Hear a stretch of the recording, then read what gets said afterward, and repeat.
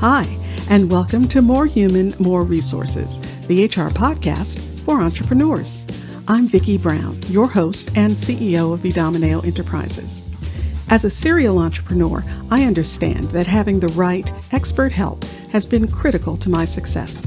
That's why I'm dedicated to telling you, in plain language, what's going on in the world of HR that might impact your business, and what you need to do about it, with real actionable tips to help you master that list of must-dos and grow your leadership muscle. First things first, the information contained in this podcast is provided for general purposes only and is not to be considered legal advice. Your decision to adopt or not adopt any practice or procedure mentioned in this podcast is solely yours, and we bear no responsibility for the outcome. We urge you to always consult legal counsel and other appropriate licensed professionals. And with that, let's get into the show.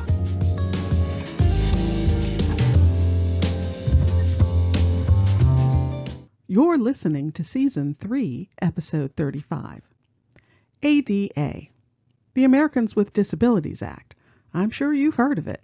As a matter of fact, if you've taken the required anti-harassment and anti-discrimination training, well, you know that discrimination against the disabled is legally prohibited.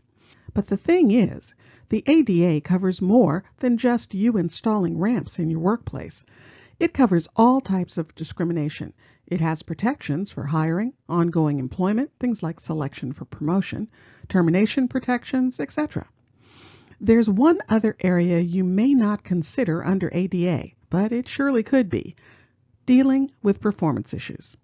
Now, just to get into the weeds a bit here, in order to claim discrimination, the employee generally has to prove that the employer knew or had reason to know of the disability. Well, it's that reason to know part that hangs everybody up. If an employee comes in one day and says, "Wow, I was in a car accident this weekend," does that mean you might have reason to know that a possible disability had happened? Okay, maybe not. Actually, only your labor counsel could tell you for sure. But if an employee comes in and tells you they have a back condition, well, that leaves little room for wiggle. It puts you squarely in the should have known category. So, how does this impact dealing with performance? Well, if the performance issue can be traced back to a disability, then you as an employer are obligated to enter into what's called an interactive discussion. Okay, stop rolling your eyes. It all just means that before you write David up for being late all the time, you preface the discussion first.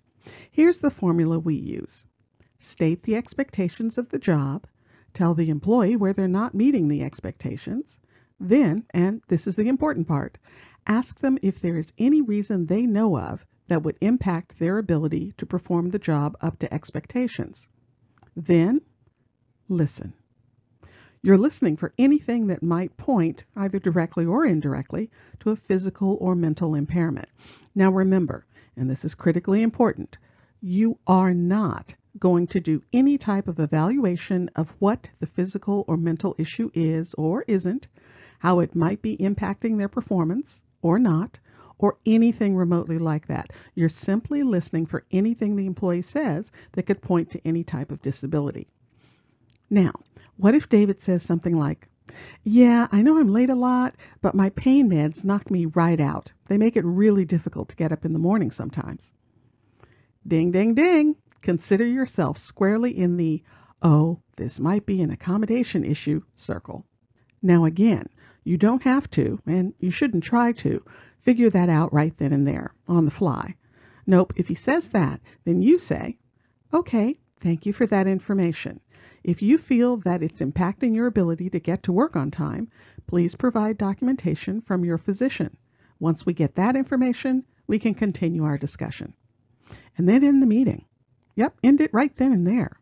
You see, you can't move forward with the disciplining process because you don't know if there are extenuating circumstances. So you have to end things there for now. Then you give them the job description that outlines the essential functions of the position so the doctor can be specific around where an accommodation might be needed. What's that? You're shaking your head and saying, "What job description? And what in the world are essential functions?" Well, my friends, That circles back to the episodes we've done reminding everyone of the importance of having job descriptions. Good, clear, fully realized job descriptions. In fact, this is one of two standout times when you'll really want to have a good job description on hand. The other is when or if you're dealing with a workers' comp issue. So, check out Season 2, Episode 37 for details on how to put a good job description together. For now, back to David. So, you've given him the job description with essential functions for his doctor and a cover note, something like, "Please find the job description for David Smith attached. Please review the job description and essential functions and assess whether the patient can perform all job functions, and if not, which functions cannot be performed and why not." Now again, here I have to state what I end up saying in so many episodes, mostly because it's true. I am not an attorney, not even a little bit. So once you know you might be going down the accommodation path, it's critical to call your attorney right away. Don't sit on it.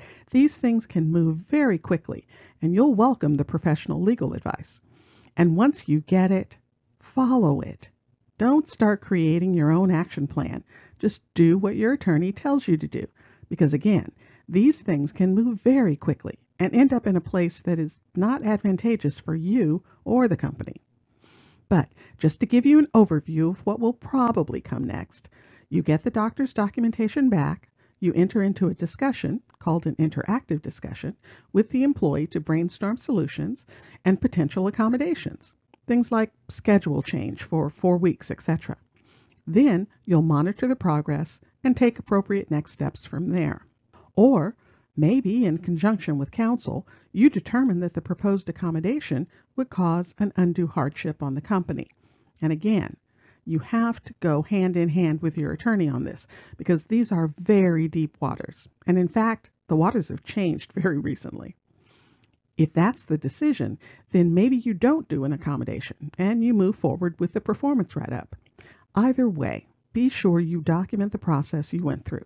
Because in 18 months, when you get a letter from David's attorney and the manager who oversaw the write-up is no longer with the company, you'll need something to tell you what happened when and how outstandingly lawful everything you did was. So, the takeaway here is keep your antenna up. And if you hear any statements that could possibly lead to disclosing any type of disability, well, step carefully. Because believe me, it's not business as usual. If you found this information helpful, please leave a review and tell a friend. Thanks for spending the time. Until next week, same time, same place.